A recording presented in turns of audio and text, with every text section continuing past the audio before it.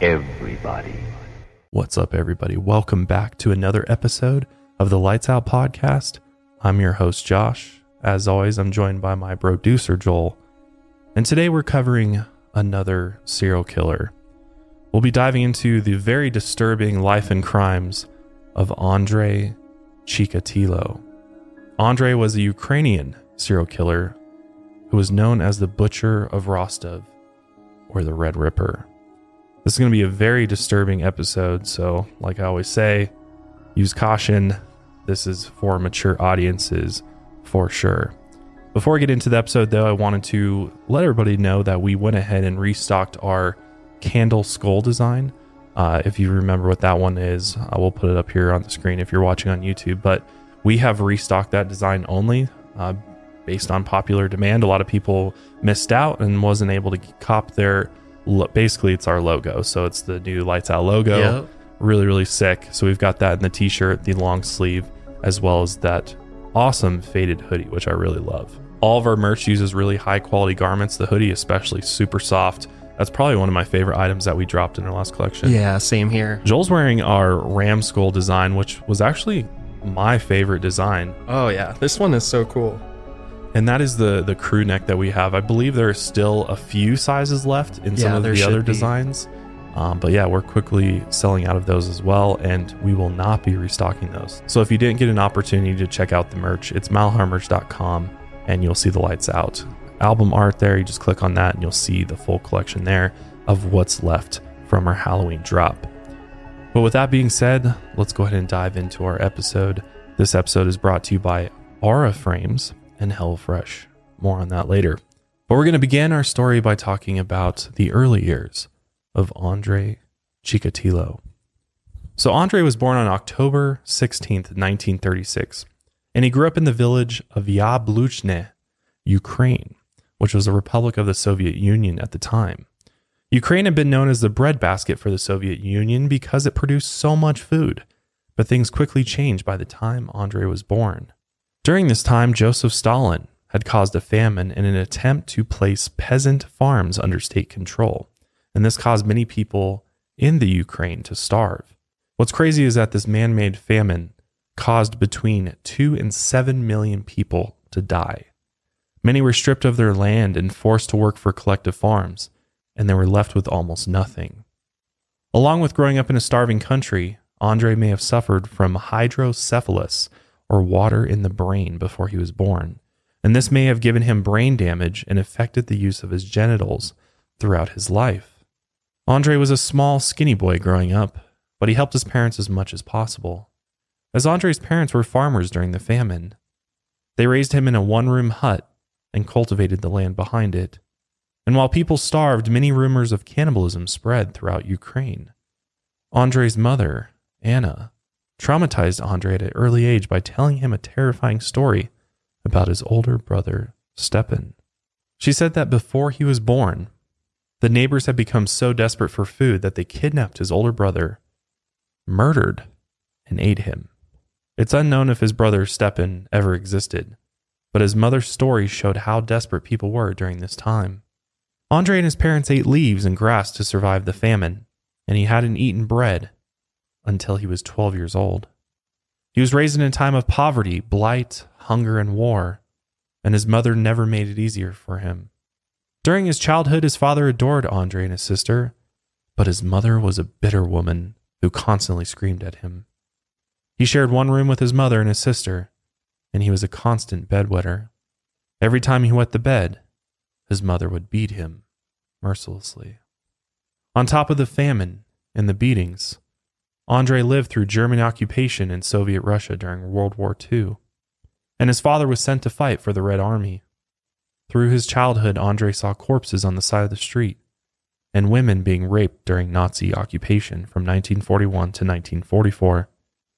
His father, Roman, eventually surrendered himself to the Germans and was held captive in concentration.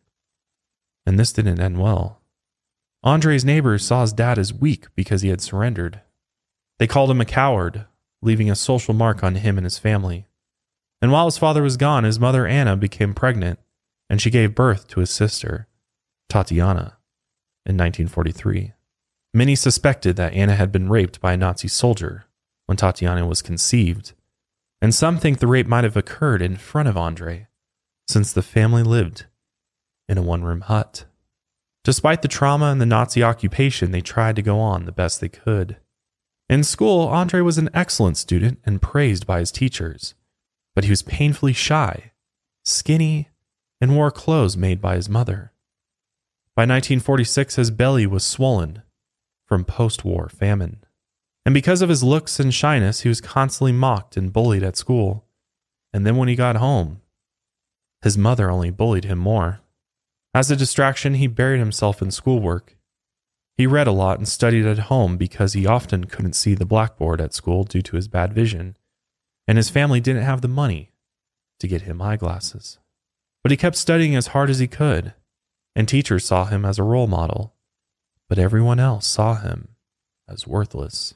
By the age of 14, he was appointed as the editor of his school newspaper, and by 16, he was a chairman of the Pupils' Communist Party Committee. Throughout his school years, he became introverted and scared to talk to girls, and this made him jealous of schoolmates who dated. He began viewing sex as a shameful act at an early age, and he couldn't maintain an erection, which made him self-conscious. His first sexual experience was when he was 17. His younger sister had brought a friend home from school, who was only 11 years old. And while they were playing, Andre jumped on her and tackled her to the ground. And as the girl struggled to get free, Andre ejaculated in his pants. And this was the first time Andre realized he enjoyed watching girls struggle as he overpowered them. And throughout the rest of his school years, he kept to himself and never learned how to talk to girls. He had a crush in school, but never had the courage to go up and talk to her. He often complained of headaches and poor memory in his teenage years, and his social life was a mess. But he was the best student in town, and he became the only student from his collective farm to actually graduate from high school in 1954. Upon graduation, he applied to the University of Moscow with the hopes of studying law. He passed the entry exams with good scores, but the school rejected him. He blamed the rejection on his father's reputation, but the truth was that the other students had done better than him, and the school was really competitive. Instead of applying somewhere else, he moved to the city of Kursk. He worked as a laborer for 3 months, and in 1955 he enrolled in a vocational school to become a communications technician. This was also when he began his first serious relationship. The name of the woman is unknown, but what we do know is the relationship lasted 1.5 years. On 3 separate occasions, they tried to have sex, but Andre couldn't sustain an erection, so they gave up. And in the end, she broke up with him, and this devastated Andre. After his vocational training, he moved to the Urals city of Nizhny Tagil to work on a construction project. He also took engineering classes at Moscow Electrotechnical Institute of Communication. Only 2 years later, he ended up being drafted into the Soviet Army in 1957, and he served from 1957 to 1960. First, he was a border guard in Central Asia, and then they transferred him to a KGB communications unit in East Berlin. Just before the end of his service, he officially joined the Communist Party. In 1961, after his military service, he found a job as a communications engineer and moved to Rostov region in the USSR. He found a small apartment close to his work, and his younger sister, Tatiana, moved in with him after she finished high school. She lived with him for 6 months before marrying a man in town and moving into her in-laws' house. While she lived with Andre, she didn't notice anything out of the ordinary besides his shyness towards women, and she wanted to help him find a wife and start a family. So she introduced him to her friend Fyodosha Odnachiva, and in 1963, after only knowing each other for 2 weeks, they got married. Even though he liked Fyodosha, he felt like his sister trapped him in an arranged marriage, and soon they were pressured to have children. During their marriage, Fyodosha quickly learned about his erectile dysfunction. They barely had sex, and even when they did, he couldn't keep an erection. So they both agreed that they would conceive a child some other way. So what they did was Andre jerked himself off, ejaculated, and then pushed his semen inside his wife with his fingers. Their process eventually paid off, and in 1965 his wife gave birth to their daughter, Lyudmila, and 4 years later they had a son named Yuri. Now that he had a family to provide for, Andrei decided to go back to school. He enrolled at Rostov University and studied Russian literature and philology. In 1970, he graduated with a degree in both. He then found a job managing regional sports, where he worked for 1 year before becoming a Russian language and literature teacher. As a teacher, he was smart and knew his subjects well, but he struggled to control the class. He didn't know how to discipline students, and they mocked him throughout the class just like his old classmates used to do. They never took him seriously and even threatened to beat him at times. They took advantage of his shyness and never saw him as an authority figure. Frustrated and angry, Andrei began abusing his position as a teacher. In May of 1973, Andrei got into the school's swimming pool and swam up to one of his 15-year-old students. He got uncomfortably close to her in the pool, and she backed up against the edge. He lashed onto her and grabbed her breasts and genitals. And as she struggled to get away, he ejaculated in the swimming pool. A few months later, he sexually assaulted another student after locking her in his classroom. The school board knew of his behavior, but they didn't do anything about it. Other teachers saw Andrei fondling himself around his students, but he never got in trouble. So thinking he was unstoppable, he would then go into the girls' dorms and watch them undress. After countless complaints, the school director finally held a meeting with Andrei and told him he should resign, or else they would fire him. To keep things quiet, he chose to resign, and no one outside of the school knew about his behavior, not even his own family. By the next year, 1974, he quickly found another job as a teacher in the same town, and he worked there for 4 years but eventually lost his job because of staff cutbacks. But again, he found another teaching position in a small town to the north, and by March 1981, there were several complaints of child molestation against him, and his career as a teacher finally came to an end. In September of 1978, Andrei moved to Shakhty, a coal mining city in southwestern USSR. On December 22nd of that year, he decided that molesting young girls wasn't enough. He needed more. So he finally decided to kill his first victim. His sexual urges grew by the day, and he couldn't hold them back anymore. So he lured a 9-year-old girl, Lena Zakotnova, to an old shed he had purchased in town. And after tearing off her clothes, he tried to rape her, but he couldn't maintain an erection. As she struggled to get away from him, he began choking her, and she squirmed on the ground before he took out a knife and stabbed her in the stomach. And as he plunged the knife into her stomach, blood was squirting from the wound, and she screamed. Andrei stabbed her 3 more times in the stomach, and from his excitement of the blood pouring from her wounds, he ejaculated on the young girl. And this was a critical moment when Andrei connected his sexual gratification to violence and blood. And from then on, he knew he needed violence in order to reach a sexual climax. As he looked down at the young girl, he thought she was dead. But she twitched and tried to whisper a few final words, which he couldn't hear under the blood gurgling from her mouth. He then strangled her until she was unconscious and dumped her body in the Grushevka River, where it was found 2 days later. Andrei's violent spree almost ended after his first victim, as an eyewitness had seen him with the young girl at a bus stop before she disappeared. Police found drops of blood near Andrei's property, and neighbors surrounding the property confirmed that they saw him on the night of December 22nd. But in the end, police arrested another man for the crime, a 25-year-old named Alexander Kravchenko. Alexander already had previous murder and rape charges against him, and the police thought they had found their guy. Under pressure, Alexander confessed to the murder, but later retracted the confession. And the only hard evidence police had against him were spots of blood on his wife's jumper that matched the victim's blood type. He was ultimately tried and convicted of murder in 1979, and the Supreme Court commuted his sentence to 15 years in December of 1980.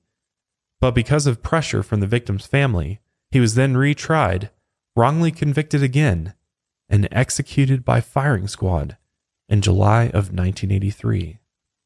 All the while, Andrei got away with the murder.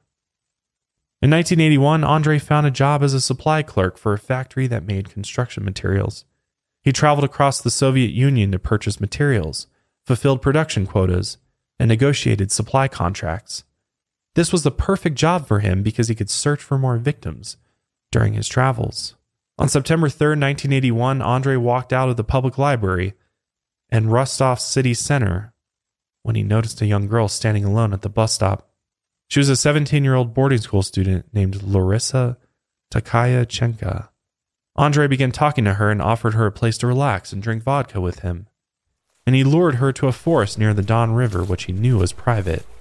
There were many trees, not many people around. He grabbed Larissa from behind and threw her on the ground, and she struggled to fight him off, but he jumped on top of her and tore her clothes off. He tried to rape her, but like before, he couldn't get an erection. As Larissa screamed at the top of her lungs, Andre took a handful of mud and leaves and pushed them inside of her mouth to get her to stop screaming. What he did next was truly horrifying. He then bit down on her nipple and tore it from her breast. He chewed on it for a bit before swallowing it. And since he didn't have his knife on him, he grabbed a nearby stick and stabbed her in the stomach. To finish her off, Andre took his hands and clenched her neck. And after slowly strangling her to death, he covered her body with leaves, branches, and newspapers. Larissa was discovered near the river on the following day. Mud and leaves were still crammed inside of her mouth. And throughout the next few months, Andre tried to suppress his urges, but his appetite had grown too much. Once he got the taste for killing, it was impossible to stop. On June 12, 1982, Andre took a bus into town to buy vegetables to bring home to his wife. And on his way into town, he had to switch buses in the village of Donskoy. But instead of taking another bus, he decided to walk the rest of the way. As he left the bus station, he saw a young 13-year-old girl named Lyubov Biryuk. She was walking home from a shopping trip. Andre began making casual conversation and walked with her down the sidewalk. About a quarter mile down the road, the two became hidden by a row of bushes, and Andre knew this would be the best time to make his move. Andre pounced on the young girl from behind and dragged her into the bushes. He then tore off her dress, and as she began screaming, he plunged his knife into her stomach, and he continued stabbing her over and over and over again. And as he did this, he groped her and humped her like he was simulating sexual intercourse. He ended up stabbing and slashing her 22 times across her entire body, from her head to her neck to her chest and pelvis. He plunged his knife into her until he orgasmed. After this, he sliced her eyeballs open. A popular Russian superstition at the time was that an image of the murderer was imprinted on their victim's eyes forever. So Andre cut the eyeballs, hoping he would destroy his image. Then he hid the body in the underbrush. Her body was found nearly 2 weeks later on June 27th. After killing Lyubov, Andre saw how easy it was to pick up strangers at the bus station. People often walked to the bus station and from the bus station to home, alone. So he began targeting children and runaways at local bus and train stations. He practiced talking to children and earning their trust. He offered to show them shortcuts back to their house, or he promised to show them rare stamps or give them candy if they followed him. As for the adult victims, they were often prostitutes or homeless people that wandered between towns. He would often lure them with alcohol or money and lead them to hidden areas where no one was around. By the end of 1982, his urges had escalated, and his methods had become more extreme, because on December 11th, he met a 10-year-old girl named Olga Stalmchenko, and she was taking a bus back to her parents' home. He lured her into a cornfield at the edge of town where he tackled her to the ground. He then groped her while he pulled out his knife and stabbed her over 50 times across her entire body until she was dead. After he orgasmed, he gouged the girl's eyes out, but in his excitement, he didn't stop there.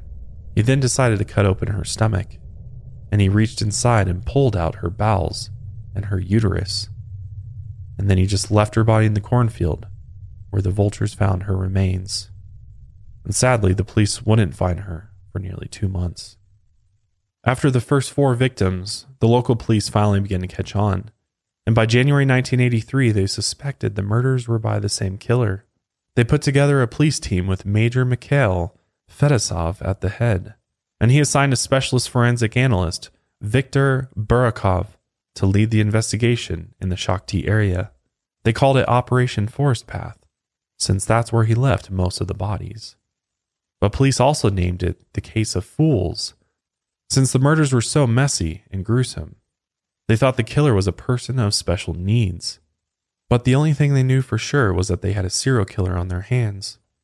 After finding the last victim and seeing that her eyes were gouged out like the others, they knew it had to be the same killer. But they failed to ever inform the public. The concept of a serial killer was still mostly unknown in the Soviet Union, mostly because of cultural differences from the West, or because the communist state wanted to suppress the idea. The Soviet police and the communist-controlled media didn't want to alarm anyone, and they didn't want the bad publicity of having a deranged murderer on the loose, so they just kept it quiet. And since the people didn't know what was going on, rumors began to spread through Rostov. They thought the murders were a work of foreign spies or even a werewolf.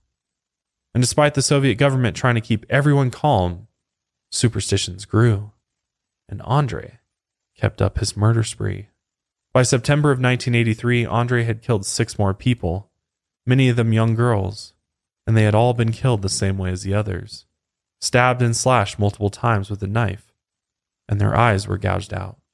Many times he would disembowel his victims, which made police think it might be a group of people harvesting organs or even sacrificing the victims for a cult. They thought the killer had to be mentally ill, a homosexual, or a pedophile. So investigators began searching through psychiatric wards for lists of people's names. They also collected the names of registered sex offenders in the area, hoping to find someone who didn't have a solid alibi. But as the pressure to catch the killer intensified, they began getting false confessions. By the end of the year, several intellectually disabled men admitted to the murders. Many confessed after long and intense interrogations. 3 men even killed themselves after the aggressive interrogations. Even after they had suspects in custody, the murders continued, and some of the murders were difficult to connect to their killer. On October 30th, they found the body of a dead 19-year-old prostitute named Vera Shevkin. Vera's body was mutilated like the others, but her eyes were still intact. Sometimes investigators couldn't tell if the serial killer was inconsistent or if the victims were connected to an entirely separate murder. But luckily, some good came out of their investigations. Throughout their manhunt, investigators ended up solving over 1,000 unrelated crimes, and this included 95 murders, 140 assaults, and 245 rapes. But after all of their efforts, they still couldn't stop Andrei, because on December 27th, he struck again. This time he met a 14-year-old boy named Sergei Markov at a local train station. He lured the boy away from the train station, found a secluded area, and added 1 more victim to his list. He ended up stabbing the boy over 70 times and sawed off his genitals with his knife. Although he previously killed women and young girls most of the time, Andrei's taste of victims was changing, and he was willing to kill anyone that he could get his hands on.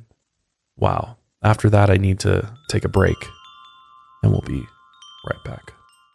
So by 1984, Andrei's killing spree was in full swing, and local police barely made any progress on the case. More bodies were stacking up, and by the end of March, he had killed 2 more women and a 10-year-old boy. Luckily, though, Andrei was leaving evidence behind. A handful of witnesses had given a detailed description of a man last seen with the young boys. Samples of identical gray hair were found, and Andrei had also left behind a footprint at the crime scene, not to mention the semen and saliva samples they had gathered from the other scenes. But still, Andrei couldn't be stopped. In 1984, he had killed, mutilated, and disemboweled 15 victims, and like his previous victims, he gouged their eyes out. He often hacked off the genitals of his male victims or pulled out the uterus of his female victims, and police rarely found these body parts at the crime scenes. With the long list of murders growing by the day, police eventually increased their efforts. They began monitoring local bus and train stations since they finally understood Andrei found many of his victims at local transportation stations. Alongside the murders, Andrei's boss accused him of stealing 2 rolls of linoleum. He was fired during the summer of 1984, and his boss had filed a police report for the theft back in February. In August, Andre quickly found another position as a supply clerk, and he went right back to his usual routine. On September 13, 1984, 2 undercover detectives roamed around the Rostov bus station. They kept their eyes on everyone who walked in and out of the building, and they disguised themselves as everyday passengers, waiting in the bus station lobby. They walked around and sat at different benches as they scoped out the scene, and they eventually noticed Andre trying to start conversations with random women.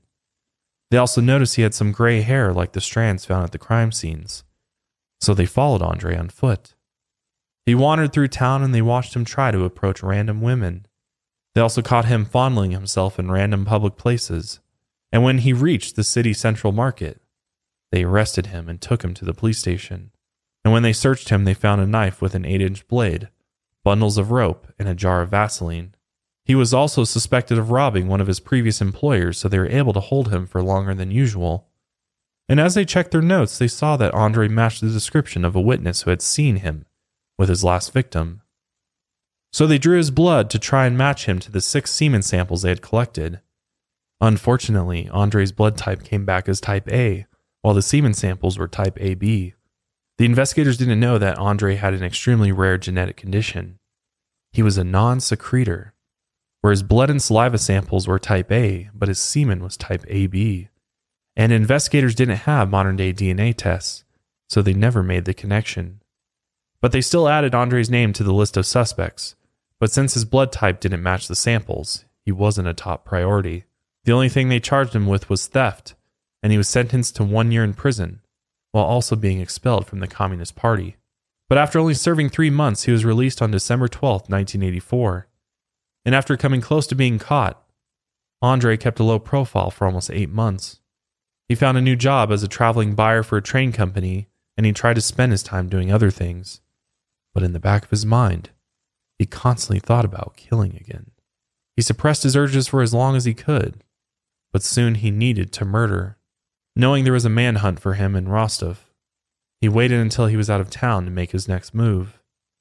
On August 1st, 1985, he finally got another chance.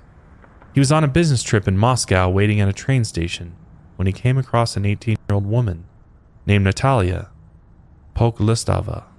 He quickly set his plan in motion, and he lured Natalia out to a nearby thicket of woods. And after making sure the coast was clear, he lunged at Natalia from behind and brought her to the ground. She screamed for help, but no one was around to hear her, and she struggled to get out of his grasp, but he was too strong. Even though Andre was a pretty weak guy, he made sure to choose victims he could overpower. He then bound her with ropes until she was completely helpless. From his belt, he pulled out his 8-inch blade. Gripping the handle tight, he drove the blade through her ribcage as blood poured out onto the ground. And like always, he kept stabbing until he ejaculated. He ended up stabbing Natalia 38 times in the chest and neck. And when he let go of the knife, he took his hands, wrapped them around her neck, and strangled her to death. Following his old routine, he gouged her eyes out before leaving her body to rot. Then he caught a train back to Rostov. And when police found Natalia's body, it had all the signs of the killer from Rostov. But this was the farthest from Rostov that they'd ever found one of his victims. They checked flight records from Rostov to Moscow but found nothing, because Andre had taken a train. And when police went to check the train records, they found out that the train system didn't keep passenger records, so they had no lead. Without stopping, Andre killed another woman later that month, putting even more pressure on the police. His next victim was a young woman named Irina Gulyeva. Andre made sure to stay clear of Rostov again, so he killed her in Shakhty, which is 47 miles northeast of Rostov. Police became frustrated at their lack of leads, so they ramped up their investigations again. Maybe this time we'll catch him.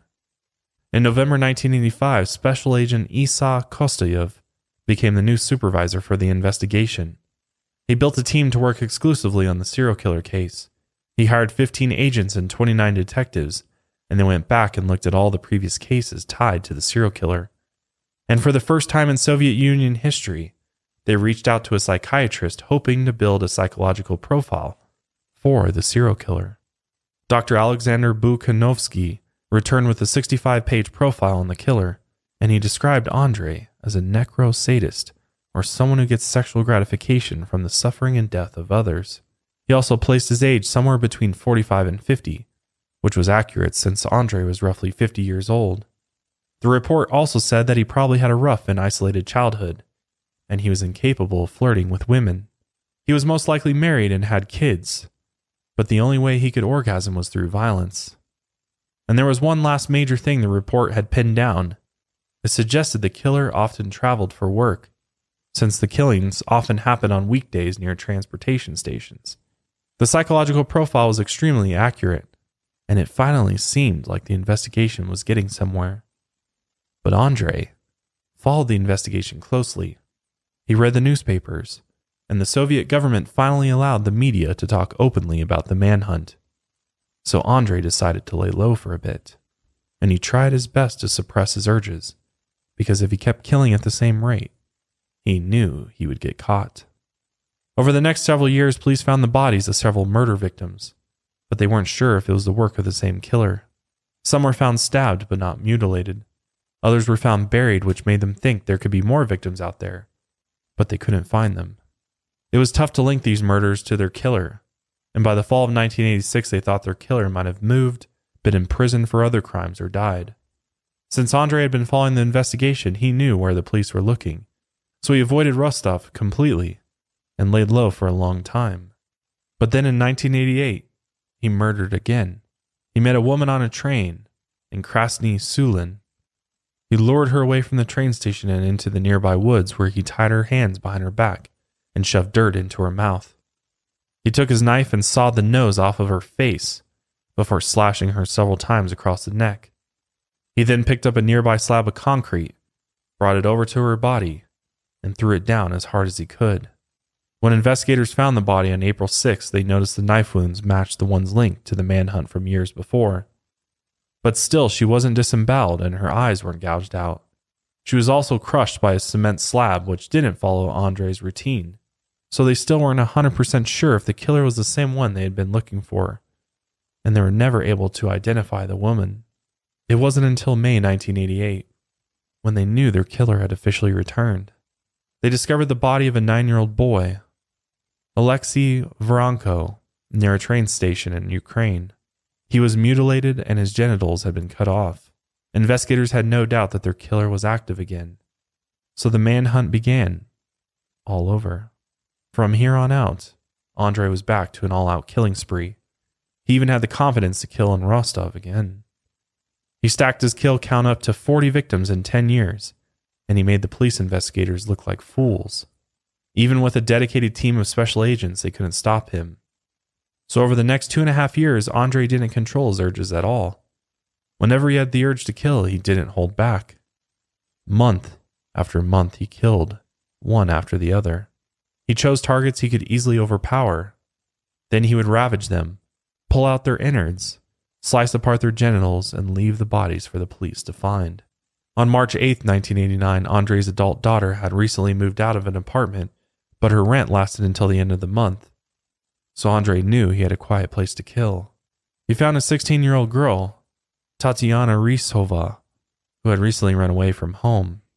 He struck up a conversation and lured her back to his daughter's empty apartment. After stabbing her to death and ejaculating, he hacked her body into several pieces and dumped her remains in the local sewer. When investigators found the body parts, they didn't connect the murder to their manhunt, since he hadn't gotten rid of a body like that before. But Andre wasn't sticking to his old plans.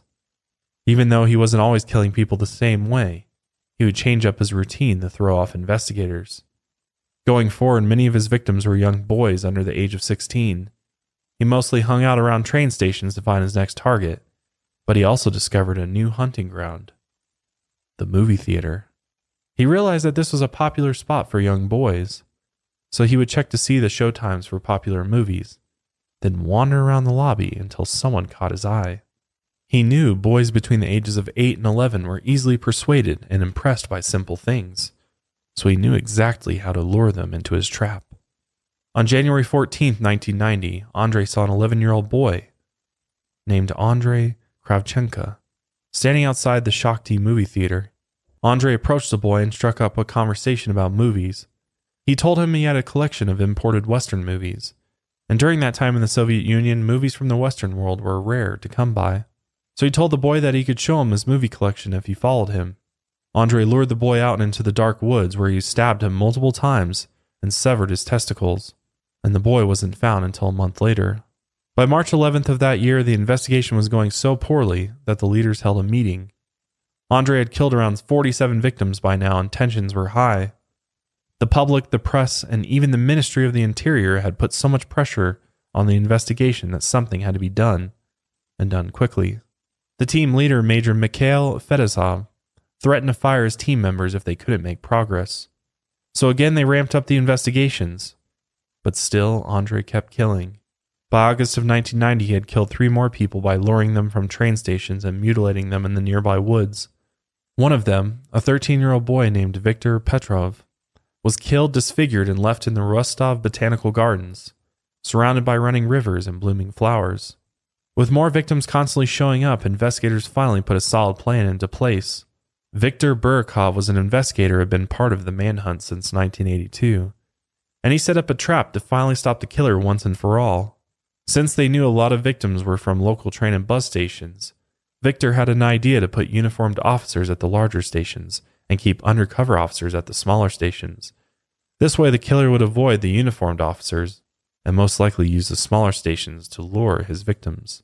The officers were also instructed to question any adult man that was with young women or children, and they were also told to get their name and passport number. And the plan was quickly approved and set into motion. 360 officers were planted across Rostov's transportation stations.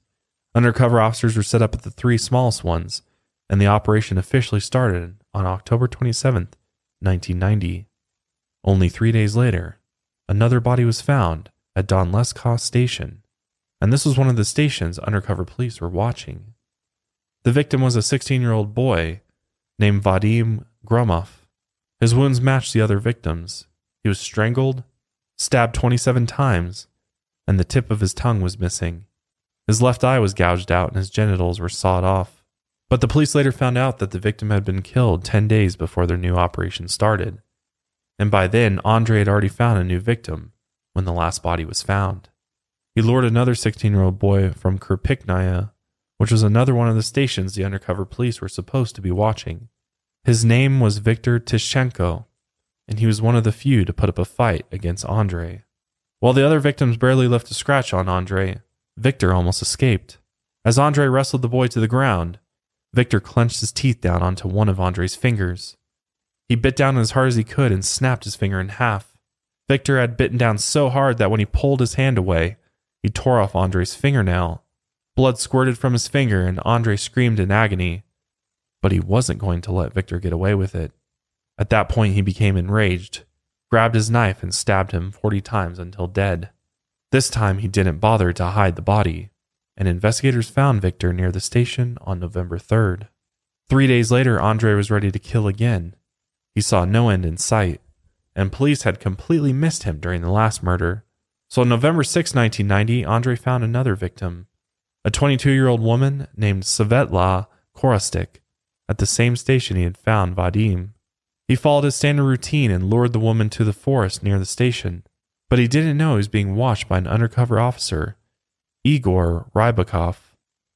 After Andre killed and mutilated the young woman, the officer watched Andre leave the woods. It wasn't that strange for people to go in the woods during early November because people loved to gather wild mushrooms. But he kept his eye on Andre. He then watched him go up to a well and get some water to wash his hands and face. And when he came back toward the station, the officer noticed Andre had a smear of red blood on his cheek, and one of his fingers was wounded. So the officer went up to Andre and asked for his papers.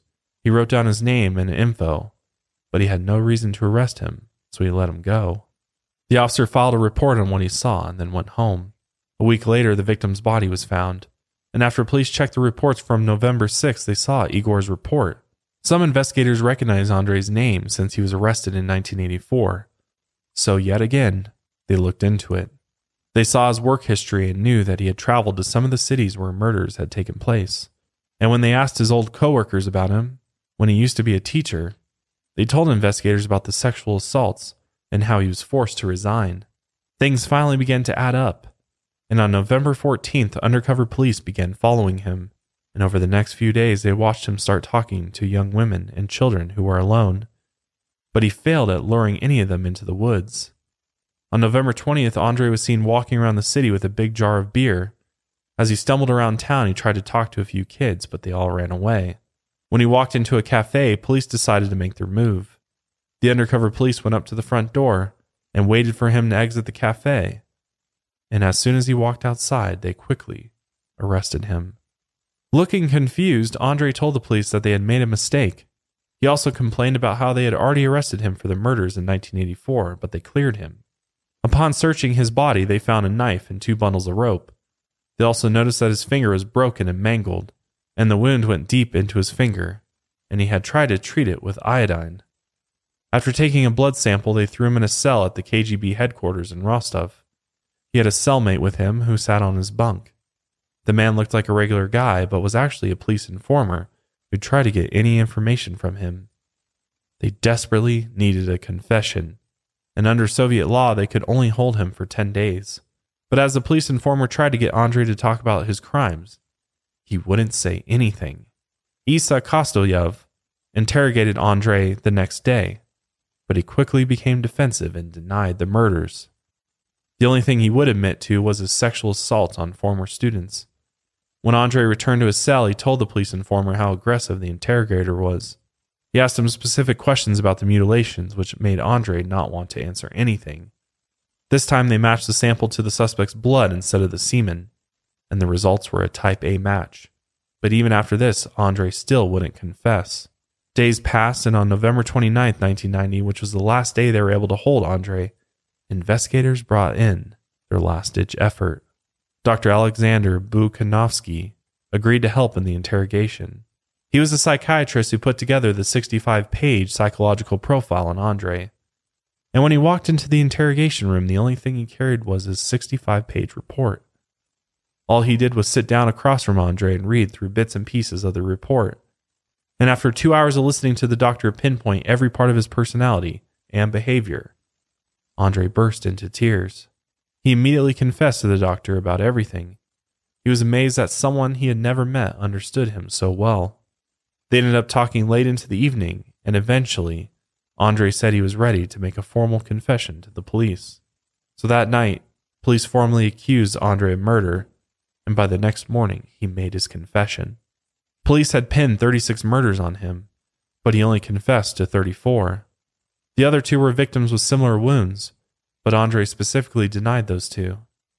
He gave the police descriptive details for each of his murders.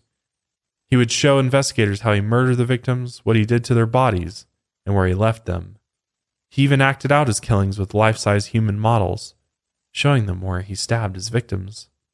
And he drew out crime scenes from memory. He also gave them exact details on how deep he would stab his victims, so he could keep them alive as he cut them over and over before he ejaculated. Investigators asked him about why he had cut out the eyes of his earlier victims, but only slashed the eyes of his later ones. He told them he believed in the old superstition that the image of a murderer imprints itself on the eyes, but he thought it was probably just an old wives' tale as time went on. When investigators asked how he would return home without blood on him, he told them he had learned to dodge the spurts of blood over time. He knew where to stab and how to stab his victims so the blood traveled in a certain direction.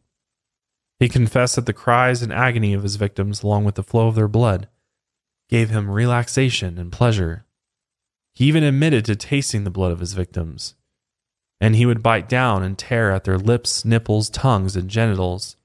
Andre would even sometimes chew on the testicles or the uterus, and other times he would eat the nipples and tongues. When they asked him if he kept any of the body parts, he said no. He told them he tossed them away, but police didn't know if he was lying, because the genitals were usually missing from the crime scenes. After Andre's disturbing confessions, the police officially charged him with the 34 murders he had confessed to.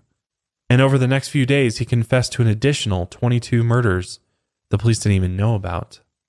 He also showed them the location of 3 of the bodies that they had missed. Of the 56 total victims he had confessed to, 3 of them couldn't be found or identified. So by the end of his confessions, he was charged with a total of 53 murders. They held him at the KGB station in Rostov until his trial. It took them almost 9 months to go through every single case and confirm that Andre had killed every person.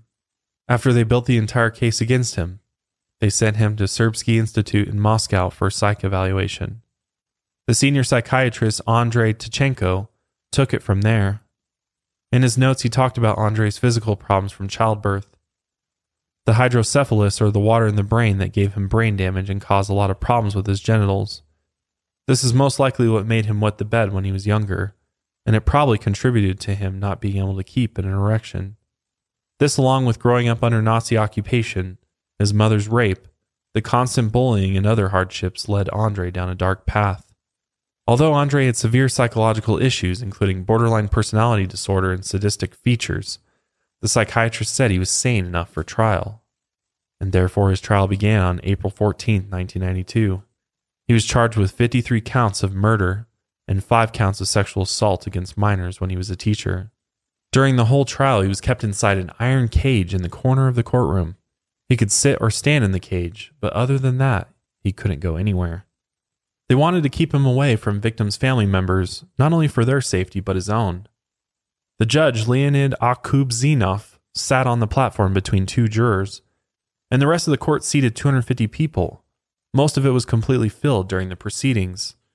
Early into the trial, the press had given Andrei a few nicknames like the Maniac or Cannibal. He would later get the nicknames Butcher of Rostov, the Red Ripper, and the Rostov Ripper. The public had already seen him as guilty long before the end of the trial, and he would sit in the cage during the proceedings wearing a nice button-up shirt and a shaved head. Sometimes he would look completely bored, but other times he would act out. He would yell at the audience, make sudden outbursts, and rattle the cage. Sometimes he would sing socialist movement anthems. 2 separate times he stood up, pulled his pants down, and exposed himself to the court. With his penis out, he screamed out into the courtroom that he wasn't a homosexual.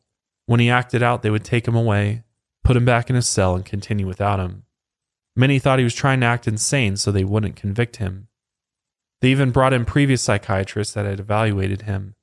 They said his behavior in the courtroom didn't match what they had seen before. His defense attorney kept arguing that the public had already seen him as guilty and that the system was rigged against him.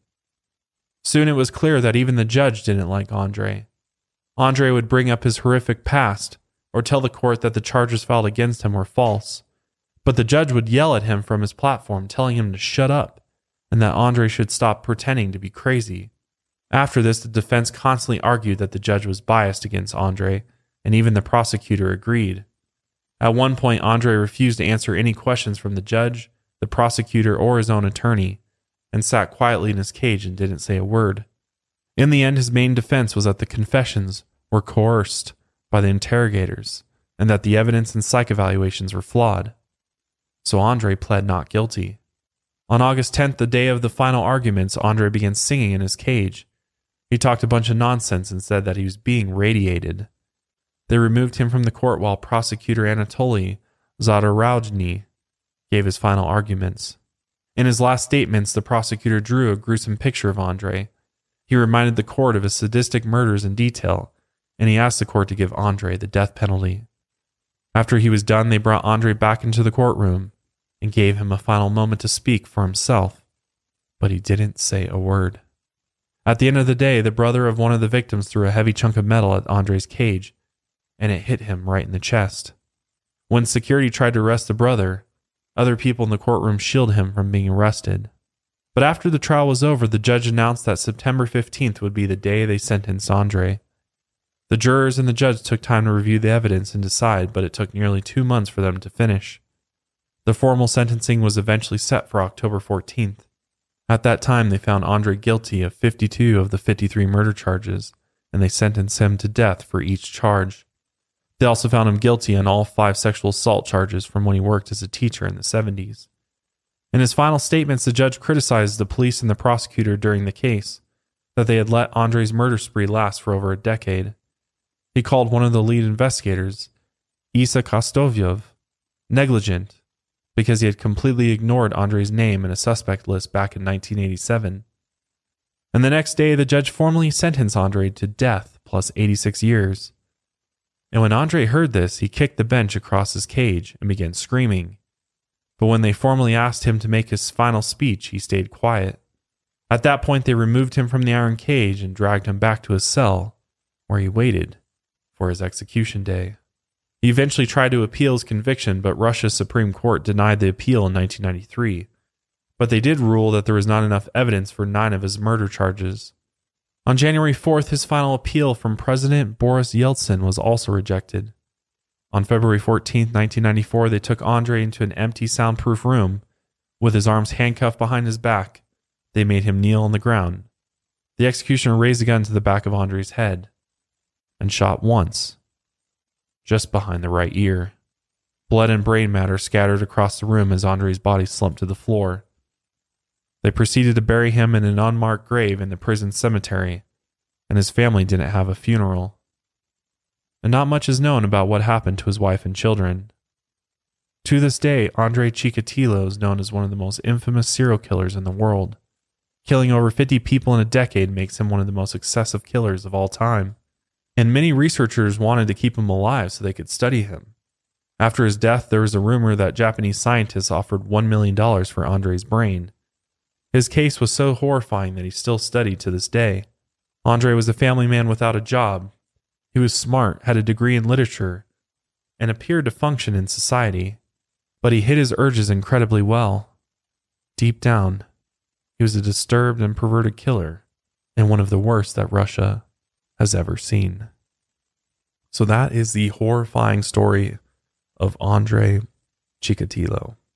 One of the biggest questions in this case, though, is Andrei's brain damage that he suffered in the early part of his life. And I think this was one of the reasons why researchers wanted to study his brain, is because they wanted to see if there's any sort of connection between, the brain damage that he suffered from versus, and how that may have connected to his urges and things like that. And I think that's a very interesting notion to consider, because I think that in many of these serial killer cases, there is absolutely has to be a scientific connection between the brain and these urges, because obviously this is not something that's normal. This is kind of an anomaly that happens in people. And, luckily this is a rare thing that happens where people are, they're sexually satisfied by violence and killing and things like that. And I really do wonder and believe that there probably is some sort of connection there from damage to a certain part of the brain. Because, your brain consists of all these different parts to it. And if certain parts are damaged or injured or suffer from a disease or something like that, it can completely change the person. It can. And so, I'm talking like I'm a neuroscientist or a neurosurgeon, but it can. But just based on what I know and what you know about people that, go in for brain surgery and something goes wrong in the brain, and all of a sudden their life is drastically different, whether they're paralyzed or there's people who just don't speak anymore after, or there's really crazy instances where people fall on their head and then all of a sudden are geniuses. Wow. There's stories about people that all of a sudden have their IQ, they're Albert Einstein level smart after suffering traumatic brain damage. That's interesting. And I think that clearly that shows that there is some sort of connection between the state of your brain and how you are as a human being, and the person that you put forward to the world. And I think personally, I think there is a good chance that the brain damage he suffered from, coupled with, his mother was abusive. It was bad. I don't think it was growing up the main issue. I do think for Andrei's case, it was a cocktail of things, because lots of people could experience a similar brain damage and not turn into this monster that Andrei turned into. Right. Because like you said, his upbringing definitely had contribution to how he's changed. He couldn't connect with his peers or his family.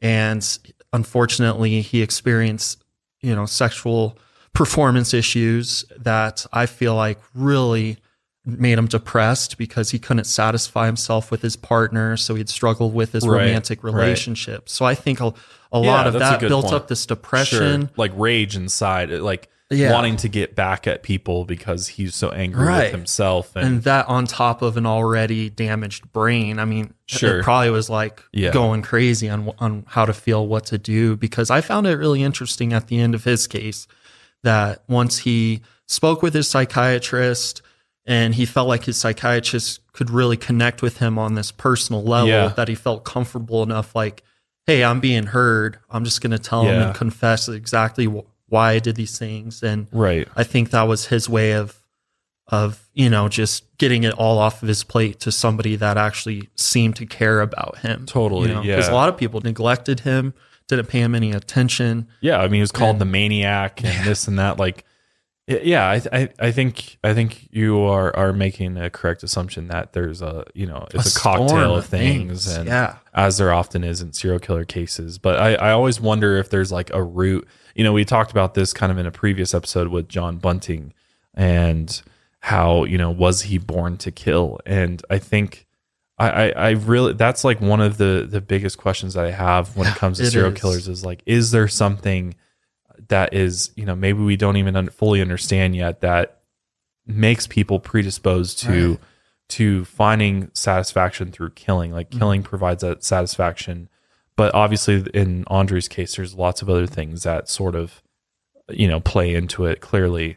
What do you think about the fact that Andre was able to kind of keep 10 steps ahead? And do you think that releasing the information about the killings and everything to the public hurt the police's investigation into it, since Andre was reading the newspapers? Was it better for the public to be aware, or should they have kept that quiet? I mean, it's a tough question because you want to have the public aware that these things are going on, so they can constantly be looking over their shoulder and don't hang out at train stations and stuff. Yeah. But I think that would provide any serial killer, more knowledge on what's been shown to the public and how they can manipulate that. And back then, the police don't have a lot to work with technology wise, and they're really kind of going off of like word of mouth tips, and they don't even really know what to do with this biological evidence that they collected. They don't really have a way to tie all the pieces together to sort of figure out the bigger picture here. And so I think in this case, it became more about, since they weren't able to catch him, it became more about making the public aware that there's this monster on the loose, and that you should, here's what he's doing. Here's where bodies are found. So keep an eye out, versus if they just kept it hush hush, maybe have caught him a little bit sooner, but honestly, probably not. I think that he probably would have killed more if the public hadn't been aware of his presence. So, I mean, it makes sense today why, most investigations are kept very, very quiet until, the police are ready to announce, everything, especially with serial killers. Like we saw with the Golden State Killer a year or two ago, we saw that finally come out, and that's been in the works for a long, long time. So I think now, especially with serial killer investigations, they keep it very quiet. Yeah. Because A, they don't want to cause panic, and B, they need every advantage that they can get, so to try to keep it as quiet as they can. I can't imagine the pain that the family members of these victims have had to live with ever since finding out that they were victims of Andre, and just what that was like. And obviously I always want to pay respect to them, and that part of the reason for sort of retelling these stories is to remember the victims and remember what horrible things they had to go through, and remember that this kind of evil exists in the world, and it has existed since the beginning of time pretty much. But we'll go ahead and wrap up today's episode there. Let us know what your thoughts are on Andre Chikatilo. Do you think that he got the punishment that he deserved? Do you think that, there's potential that there was even more victims out there that were never found or identified? That's a real possibility with him. But make sure you let us know in the comments if you're watching on YouTube. Make sure you're subscribed to us on YouTube and Apple Podcasts, as well as following us on Spotify. I really appreciate it. It only takes a moment. It really does help us out. Also, be sure to leave rating and reviews on Apple Podcasts if you wouldn't mind. We'd love seeing your guys' feedback on the show. We're always trying to make it better and improve it upon each week. But that is it for us today. We will see you guys next time. And until then, lights out, everybody.